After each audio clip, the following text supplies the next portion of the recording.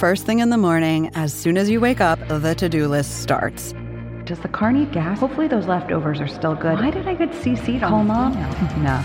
You can't escape the to-do list, but you can make the most of your me time with a relaxing shower using Method Hair Care products. Try Pure Peace Volumizing, Simply Nourish Moisturizing, or Daily Zen Shampoo and Conditioner for daily use. All formulated with long-lasting fragrances and are safe for color-treated hair.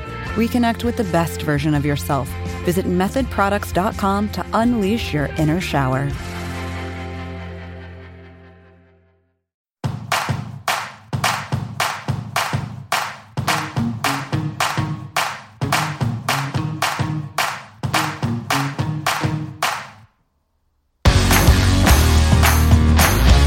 Good morning. Happy Saturday and welcome into episode number 6 of the Sports Geeky Podcast. My name is Alex Reamer. We are published every Saturday, part of the Outsports and SB Nation Podcast Network. You can also find us wherever podcasts can be found, whether that's Apple Podcasts, Spotify, Google Podcasts. We are there. Thank you for listening. Thank you for downloading. I am especially appreciative of your efforts this week. I feel like now, though we are told to be socially distant and told to socially isolate ourselves in our own homes, we need that connection more than ever, whether it comes from virtual means or what have you. We need that connection. So I really thank you all for listening and making the show part of your weekly routine.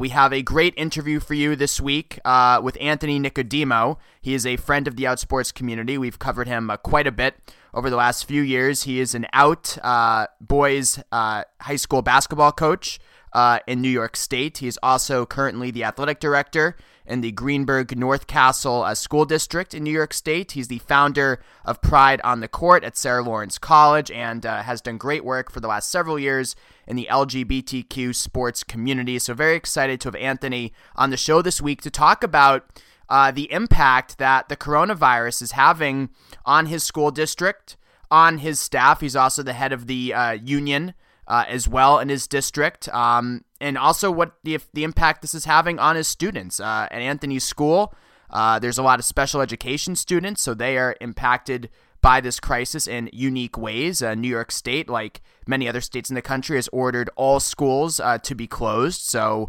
Anthony takes us through all that, the impact of the coronavirus on him, the teachers, the students, the student athletes as well, who are now without a spring season entirely, and just kind of where we go from here, how students can even learn from home, especially special education students, as we covered.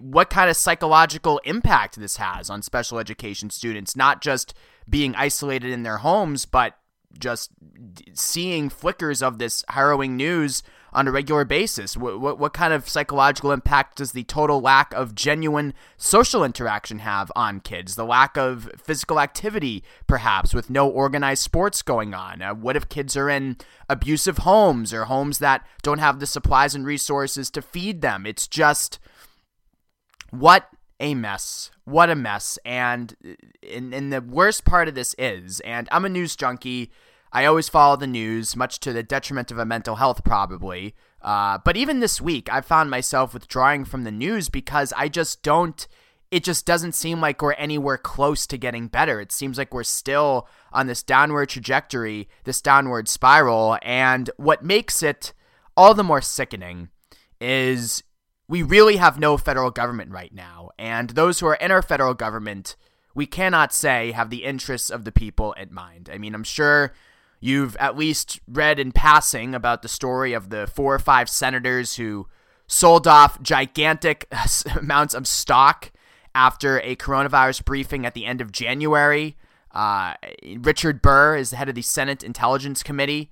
He was briefing politically connected constituents and businesses last month about the dangers of the coronavirus, and yet publicly he was writing op-eds for Fox News about how the coronavirus is no big deal and will have it under control. So publicly, nothing to see here from one of the most powerful members of the U.S. Senate. Privately, he is warning well-connected constituents and businesses in his home state that, oh yeah, this coronavirus, it's going to be a big deal. We're not prepared for the pandemic. Cancel your travel plans. Be prepared for disruptions to your everyday lives. As recently as 2 weeks ago, we had the President of the United States standing at the CDC in Atlanta with his goofy campaign hat, talking about how his uncle is a great scientist, how we only have 15 confirmed cases, and how this will all go away when the weather gets warm. I mean, we are not far removed at all from a complete cavalier attitude about this in the federal government. And the fact is, I mean, Trump telling the governors this week they're on their own to buy supplies, to buy ventilators.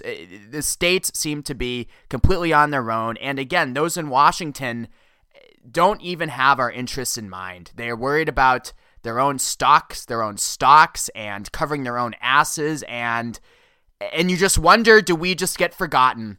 Do the people of this country just get forgotten? And at what point do we rise up and say enough? It makes you want to scream. It makes you want to scream. The callous attitudes, the carelessness, the laissez-faire attitude, it's really hard to take. I mean, this pandemic we've seen that if you have competent government, like they do in South Korea, it can be contained. South Korea was testing up to 10,000 people per day at its peak. They had intensive isolation methods. The government was clear and concise about what it wanted and needed the citizens to do, and they did it. Here in the United States, we have not even reached 100,000 tests in total. Not even close. Not even close. We're still in the tens of thousands of tests conducted at CDC facilities. I mean, are you kidding me? Public health labs still way behind. Many state labs still way behind. It's just a total mess out there, and we have no federal leadership of any consequence to turn to. It's just so and the virus is bad enough, but the economic damage will be so everlasting here. I mean, my parents' business has been destroyed. I've lost some gigs due to staff limitations at radio studios over the last week. In Massachusetts, my home state, this past Monday, 20,000 people filed unemployment claims. 17,000 people filed unemployment claims in all of February. Steve Mnuchin, our Treasury Secretary, I mean, even someone says that the unemployment rate could get up to 20% when this is all said and done. And that's somebody from the Trump administration. You know it's bad when even they are not sugarcoating the reality here. So it's just the economic deaths will be so severe. And then you ask yourselves, when we do eventually get out of this crisis, who will be there to help those who fell off? Who will be there to help those who fell behind? In this country, we have a tragic history of forgetting working people, of forgetting those who have fallen and can't get up. And we just move on. We don't learn our lessons.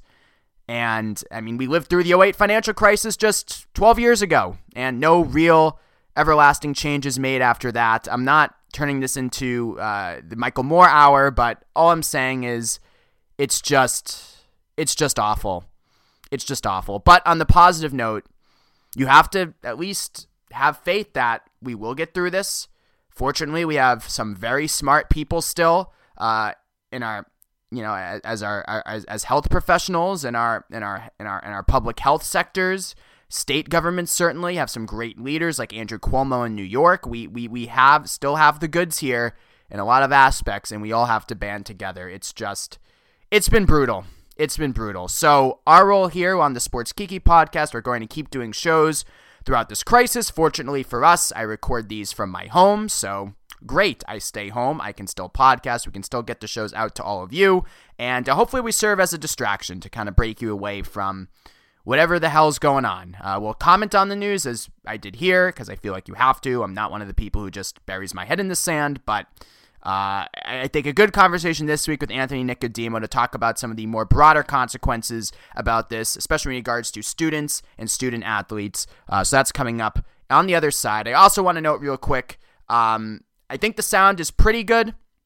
The conference tool that I usually use to record my interviews was kind of acting funny on Friday, so had to improvise, had to do kind of a janky recording method, if you will, but I think I edited it enough where the sound should be all right. So Anthony Nicodemo on the other side, it's a Sports Kiki. And we are back on the Sports Kiki podcast, getting through some technical difficulties. I guess the coronavirus is throwing off everything, especially, well, it seems like more people need to use virtual meeting rooms, conference calls, so maybe there's just a lot of overload. But we have him on the phone line now. We have Anthony Nicodemo. You've read about him quite a bit over the years at our humble website. He's the boys basketball coach and athletic director right now at Greenburgh North Castle in New York State. He's also founder of Pride on the Court at Sarah Lawrence College, which we wrote up earlier this year. A great event. Certainly very unique times. Anthony, thanks for taking some time and coming on today. No, thanks for having me. Yeah, no, it's so glad we could do this. I always wanted to speak with you since I started Without Sports a few months ago. So let's just start with kind of what you're dealing with right now. You are an educator. You're the AD at Greenburgh North Castle in New York State. You're the boys basketball coach there as well. You're also your union president. New York State, all schools closed this week. Just give us a little look into what you've been dealing with the last couple weeks. I think the best word is uncertainty. It's really such a fluid situation, and what you're seeing is every hour we're getting, updates and things that we, I think on Tuesday I was in a meeting for about 6 hours, and I walked out of the meeting and I got an email, and everything we did for 6 hours just blew up. New orders from the governor, what you're allowed to do, what you're not allowed to do, what's expected, what's not expected. So it's really, really fluid. I will say this, at least in New York, the districts have done a tremendous job of setting up this distance learning where a lot of our kids are going to be educated at home. Now, it creates a little bit of a problem because you're really going to expose the inequities that exist in the education system where, wealthy schools where kids have technology in their home are going to receive a much better education right now than those that don't. So I think this is going to expose a lot in the near future. But right now, educators are trying to do everything they can to try to get these kids taken care of. Well, right. I mean, how about your school district? I mean, one of my good friends teaches at Boston Public Schools, and, it's like impossible for them to continue virtual learning and have it mirror anything close to the classroom. It's what's the story? What's the situation in your school district? Yeah, we have a lot of special education kids, a lot of, come from low-income homes. So it's going to be the same as a situation in Boston or in New York City where the kids just don't have the technology. I mean, even over the years, my years at Saunders for 10 years, every year I had 2 or 3 kids without cell phones. So this is a problem. Never mind not having cell phones. Now you're talking about printers or laptops in their homes, and they just don't have that. So you got to try to be creative and come up with the best way to do this. And, it's probably more interactive assignments, things where kids can go on the internet and watch a TED Talk and analyze it, because I think they can handle that more, because the majority of them at least do have access to cell phones and Wi-Fi. But the bottom line is there's no guarantee of that either. So when we do get through this, we're going to have a lot of questions to answer on where we go from there. Yeah, is this being viewed, you think, long-term as a way to address some of these inequities in our education system? Because it could be viewed as maybe a moment of opportunity, too, once we get past just sheer survival. Yes, I think that, once we get through this, you're correct. I think that, I've already said to my superintendent and my assistant sup, my principal, we got a lot of work to do when this is over, because we just show how ill-prepared we are.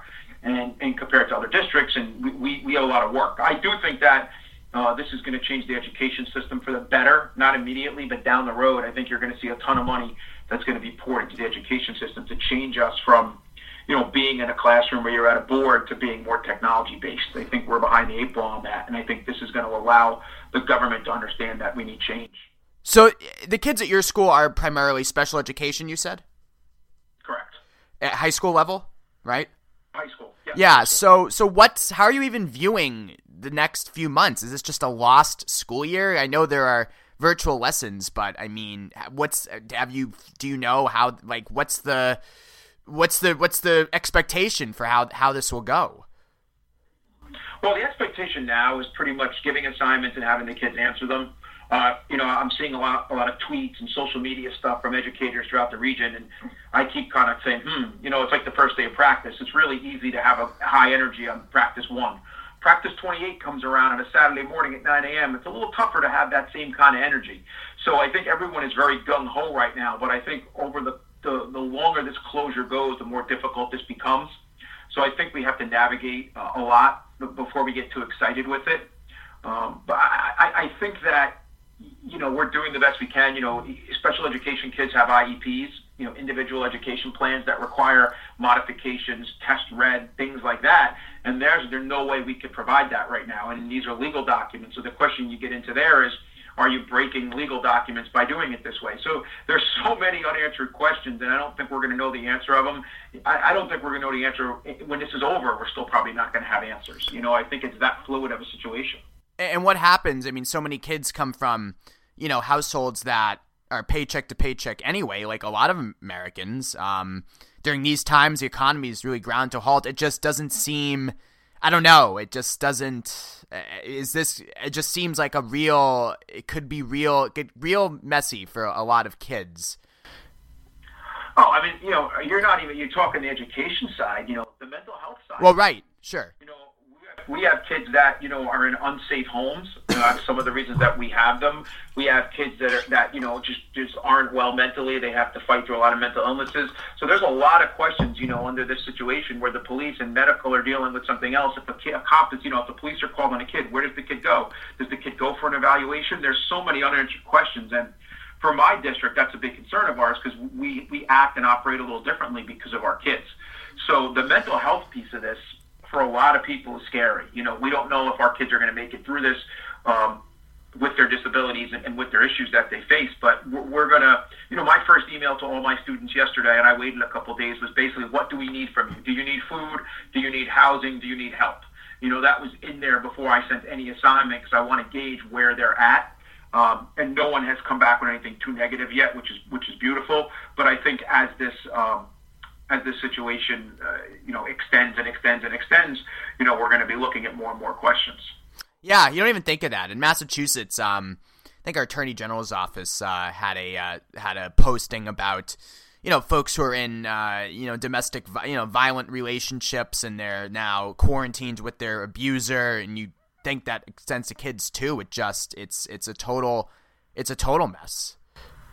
No, and I think it's two-sided. I think in some cases you have kids that are violent based off of their disability. Sure, okay. If mental illnesses and their parents can't deal with them, so that's why they send them to us. So you get into that mixture, and then it could be the reverse side where you're dealing with an abusive parent or an abusive sibling or an abusive spouse. And, you're stuck. You're locked in the house. I mean, I'm sitting here watching CNN as we speak, and they just put some new restrictions in New York. And, this is going to be the problem. And unfortunately, I don't think this is going away. I think we're going to be dealing with this almost through probably the month of April. So you got to try to navigate it the best you can. And as educators, we got to try to support our kids the best we can. And what are some of your contingency plans to do that? It's really communication. I think that if the kid reached out and was in some kind of a dire need, I would probably act to, reach out to the authorities and get them the help that get them the best help the best way that I would know how. We have our clinicians and our social workers who are terrific, and it would be the same deal there. In a crisis situation, I would reach out to them and hand it off to them, and they would know the proper channel to go to make sure. We're all mandated reporters as educators, so if it was something that dire, I would be required to report it to the authorities immediately. The question is, with the crisis going on, do the authorities deem it a priority? That's the scary piece here. So I think we're looking at a real challenge over the next couple of months. What is your opinion on how the school closings in New York were handled? I remember a couple weeks ago, maybe even as recently as last week, Mayor de Blasio was saying, I think that the three pillars we have in this city are our school systems, our public transportation. Those are two of our main pillars. I intend to keep those open as long as possible. Obviously, schools closed now across the state, but do you think we were too slow to close schools? Do you think that, it's maybe an overreaction in some areas where, again, they provide care like yours does? What's your general take on how we've handled all of that? I think Governor Cuomo, and as somebody who's involved pretty politically too, as the president of the Stonewall Democrats, that I look at it from several lenses. And I think Governor Cuomo has done a good job. And the thing that he said to me said out loud that has resonated is this idea that, if we close down New York City, everyone from New York City is going to go up and stay at their cousins in Westchester. Ironically, I said that if they close down Yonkers, I'm going to stay with my mom. So he's an hour north of me. So he's right. And that goes for, Jersey and Connecticut.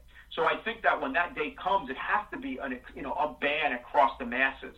Even in Westchester, they were slow to close schools. I mean, I was at work on Monday with staff. So, it was across the board. I don't think anyone knew what to do or how exactly the right way to do it. There was a lot of issues on funding and whether you get funding if you close early, and the superintendents took, the stance that, hey, we got to abide by the executive order, because if we don't, we're going to lose funding and pay. And, this is still going on now. We're still trying to make sure our hourly workers are going to get paid. And I keep using the word fluid, but that's truly what it is. I mean, I think they probably could have closed the New York City schools a little earlier, being so close, but now I think they're on the same page. Everything's now closed, and I actually think that in New York they're doing a pretty good job of trying to flatten this curve, they keep talking about. I think there's not a lot of people out. There's very few people out. The only thing really open are grocery stores and takeout, and hopefully this is going to work in the next couple of weeks. Yeah, your union head, how is that process going, ensuring that your hourly workers continue to receive compensation? Well, I think it's always a legal issue. Based on the governor's order, our legal advice and our teachers union, NYSIT, which is one of the biggest in the country, and they have terrific leadership. We've been in constant contact with them throughout this. And earlier this week, our schools, which are considered special act schools, were actually not in the executive order to close schools. And of course, I went bananas, and all the other union. We got online with the right people at NYSIT up in Albany, and they ended up adding us to the language to make sure that we were added to the executive order. So the union stuff has taken up a tremendous amount of time. I mean, I can't imagine. I'm sitting up. Generally, stuff starts coming in around 7, and last night. I mean, I woke up this morning and I had emails that came in at 4 a.m. Wow. So it doesn't stop, and I don't think it's going to, because I think we're going to finally put this to bed in the next day or two. And then April 1st, when the executive order expires, we're going to have a whole other series of questions that's going to come out. But, my job as a union president, as a labor leader, is to make sure my people get paid and my people are taken care of. Sometimes it's a delicate balance between that and making sure our kids get educated. You run into a fine line of making sure everything's right, and you need to tightrope walk that a little bit. But I think we're doing a good job of educating our kids right now and making sure that our people are taken care of. Yeah, it makes you appreciate good leadership. That's for sure. It does. And I think, like I said, Governor Cuomo is not the best person on education. Educationally, he really has not helped teachers or educators over the years. But I think in this particular crisis, he's doing a very, very good job. Yeah, he really is. It's just Cuomo people hate him on social media, especially, but he's getting. It's been the week of Cuomo from that perspective. Quite a contrast to what we have in D.C. right now, at least. Well, it's interesting with Cuomo. He's very, as far as being an LGBT person, you can't get a better governor than sure. Cuomo. The guy has been a pioneer leader when it comes to anything to do with LGBT people. I mean, he's pushing every possible bill through. In fact, we just put out a statement yesterday about walking while trans and surrogacy. He's the guy championing it. So, the legislators aren't even signing on to it. He's the guy championing it. But then you put the other hat on, educationally. He often cuts funds and puts these crazy tax caps in. So it's really an interesting line with him as someone who's gay and someone who's a teacher. Right. Where do you support him? Well, certainly he gets my vote almost every time, because the guy on the other side is usually nowhere near as good as him. Just what it is. Yeah, the New York state politics are so interesting because there's the progressive wing, of course, that Cuomo tried to block, right? Cuomo's more centrist faction that teams up with some Republicans. That's where a lot of that controversy came last year, right? There was that issue. Yeah, I mean, I think, the people look at New York because of the city and say, well, we're a liberal state. Right. The bottom line, up until last year, we were not a liberal state. We couldn't get an LGBT bill out of committee in New York State. It was impossible because the Senate was Republican. And I think the Trump effect has literally decimated the Republicans in New York State, and now we have a supermajority up there. So last year, all these bills that were just completely progressive, whether it's bail reform, whether it's LGBT bills, whether it's voter reform, everything rolled through, and now all of a sudden, we're the most liberal state. And, there's some pushback going on, of course, because of that. But we've become that, and I think that's the important piece, is to try to keep the Senate this year. And the Assembly is so overwhelmed with Democrats, it doesn't matter. Right. So you got to try to keep the Senate, and make sure that we stay a liberal state to get this stuff through.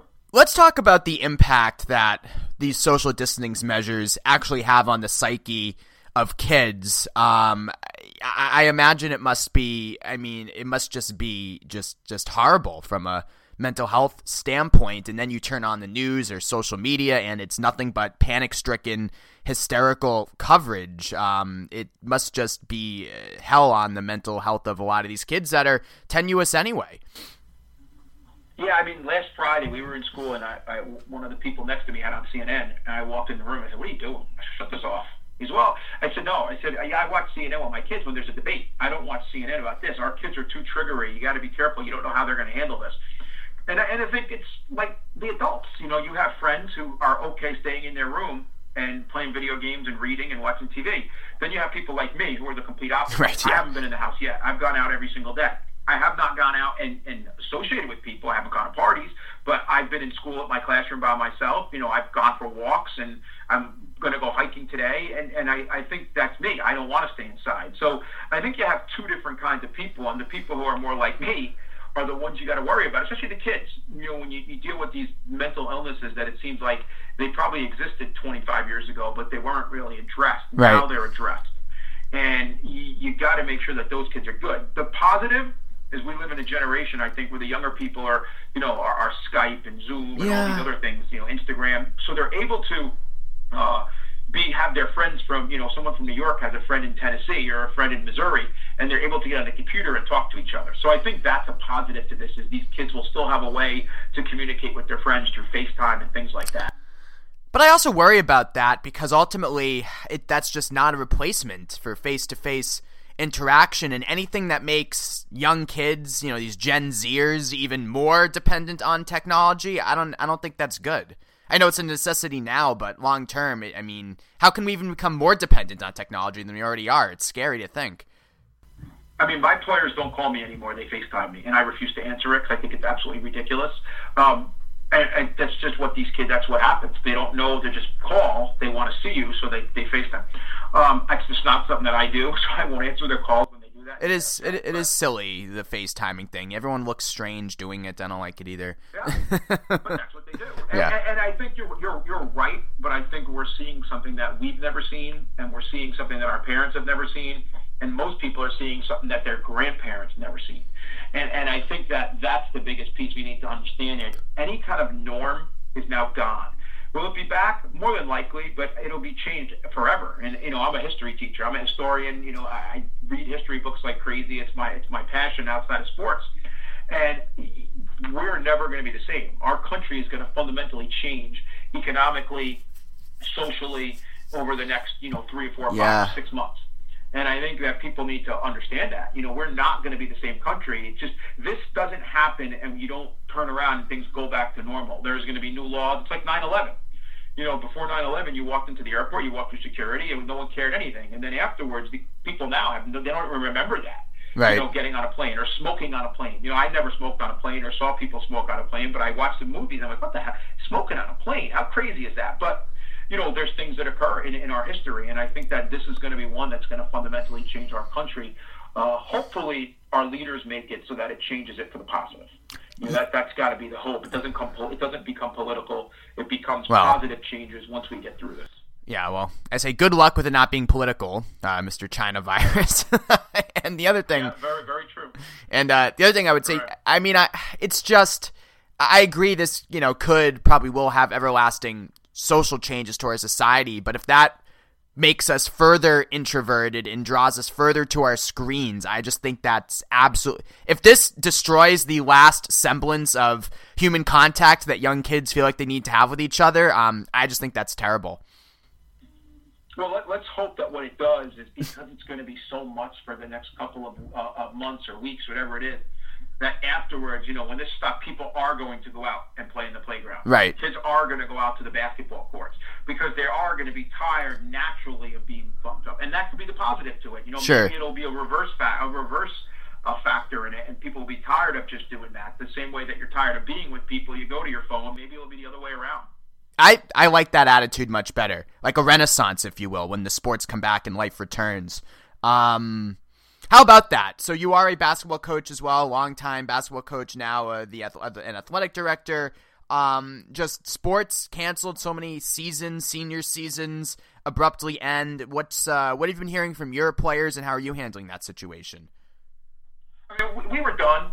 We were here in New York. We were into the second round of regionals when everything got canceled. And there are coaches who have coached for 30 years, and this was their team. This was their one chance, and now they just get stopped of winning a state championship.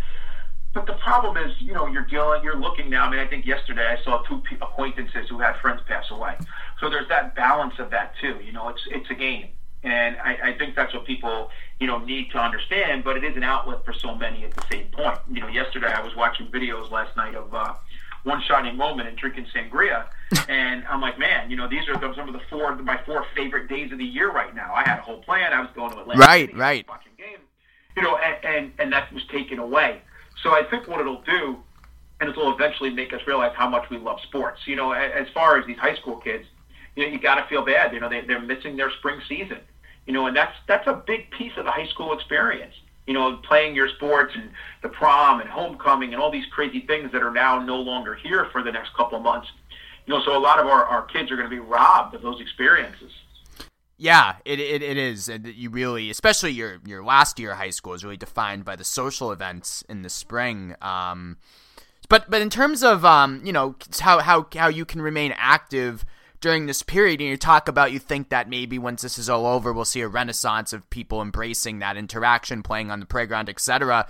One thing this could do is, since there's no organized sports, I mean, you have to be careful, but let's be honest, kids are, hopefully, when it's nice out, going to go outside. I mean, could we maybe see, you think, a rejuvenation of, like, the neighborhood wiffle ball game or pickup games if there's no organized sports leagues? Like, let's fast forward to next month, we start to reopen society, but the leagues are canceled, and, do we see a renaissance in backyard sports, if you will, which I think would be great.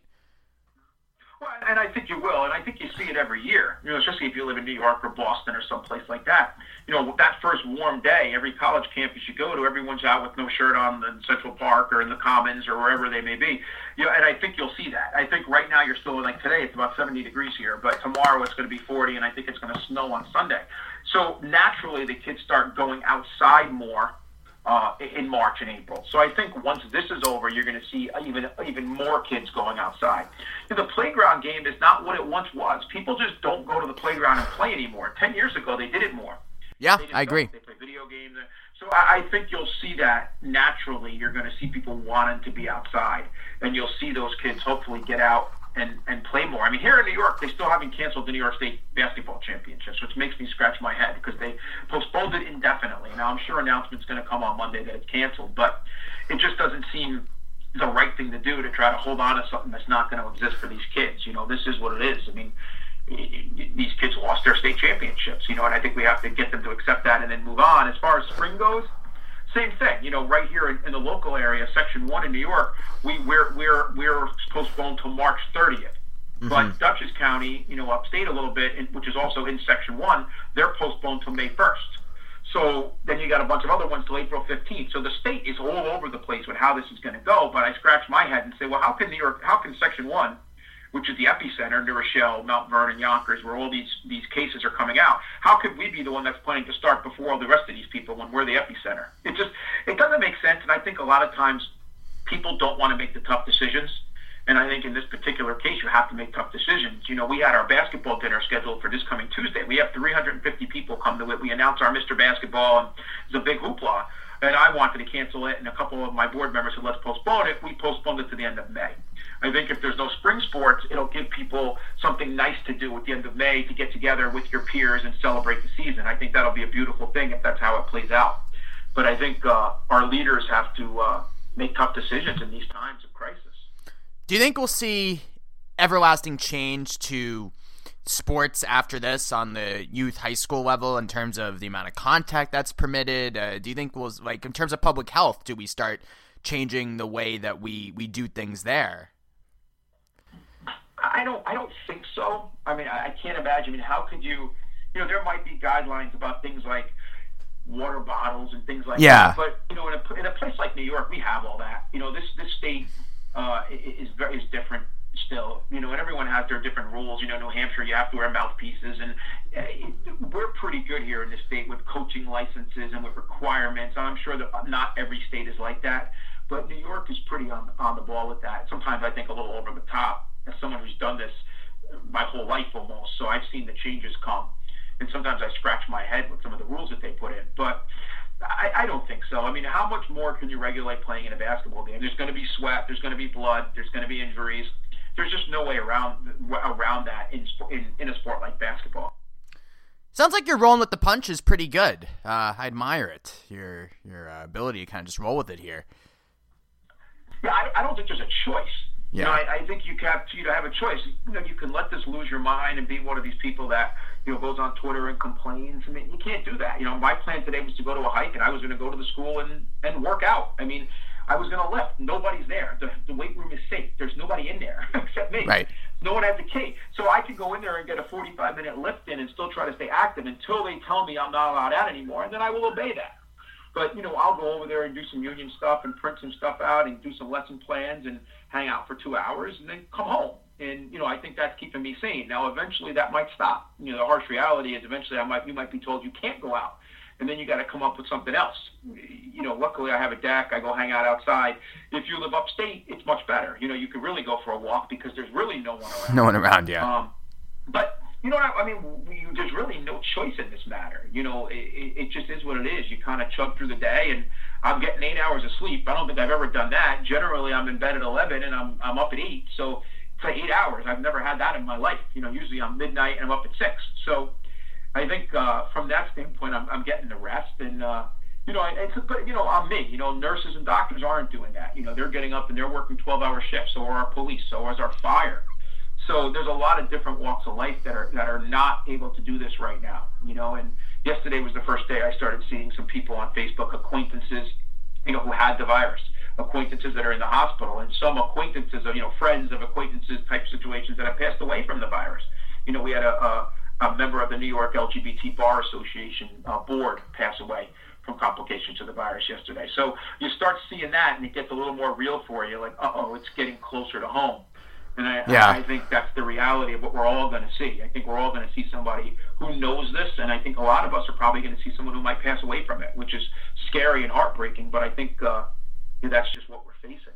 Yeah, I was going to ask my last question. I know your kids are your kids conceptualizing what's going on, and just kids in general, how do you think they're handling, are they taking this seriously enough, the social distancing?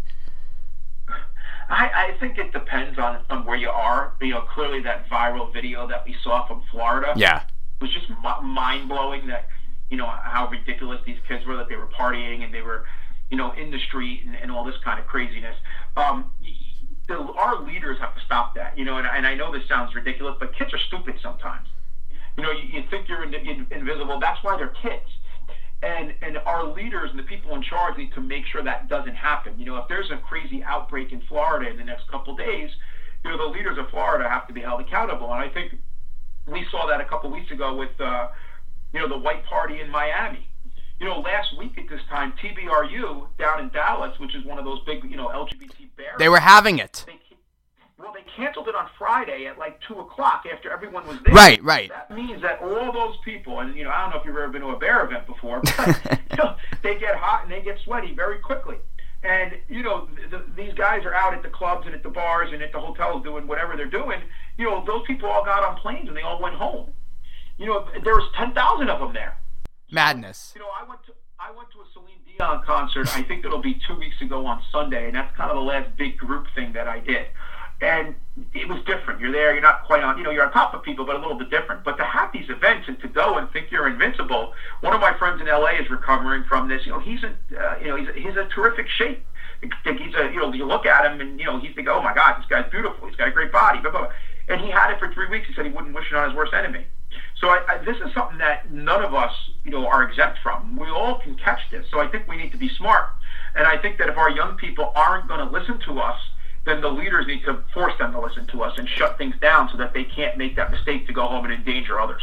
I know, the gays just love to party. I was seeing people on Instagram. You're right, last weekend in Dallas. So they canceled the event, but everyone was already there. So I saw like Saturday night even people I know still out in packed clubs. But like last weekend, 2 weekends ago, I was doing the same. I was having a Sunday fun day. I was out at this packed sports bar we all go to. So it is. I mean, none of us were really as cautious as we should have been as recently as, I think even last week at this time, the world's completely changed. So it's hard to get too agitated, but I mean, I think now if you're not abiding by the distancing rules, then, you're just, what's going on, Yeah, and listen, I say that for an LGBT podcast, this is where we start. The start's getting warm. I go to Rehoboth. Oh yeah.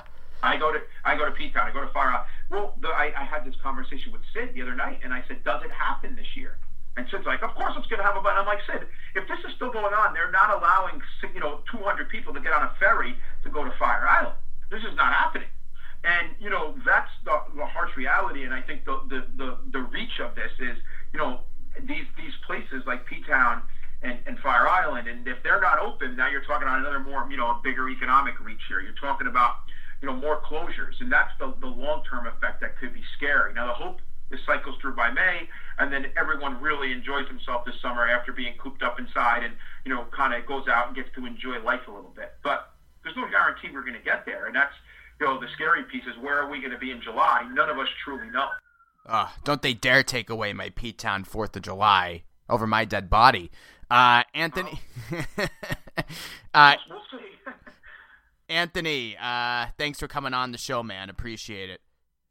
No, thanks for having me. I've been listening to you since you've been doing it, and when I take my drives to Albany for my union business, it's a 2-hour ride up from Yonkers, so I got something to listen to. It was good stuff. So thanks again to Anthony Nicodemo for taking the time and having a pretty lengthy conversation with me today on the show. But then again, everyone's on house arrest, basically, so I guess he had nothing else to do. But in all honesty, no, thanks, Anthony, for coming on. This is day number 8, as I tweeted out in the Sports Kiki Twitter account. This is day number 8 of me wearing sweatpants and sweatshirts. Day 6 or 7 of no product in my hair, which is a strange look as well. That's everything, too, when you're on total lockdown. Can you even get a haircut? Personal grooming, out the window. Sorry about that. So, just, oh man, what a mess. But hopefully you enjoyed the conversation with Anthony. I apologize if you were looking for complete distraction, but I'm not one of the people who, as I said in the opening, can just kind of bury my head in the sand when the world is collapsing around me. I feel like I have a platform.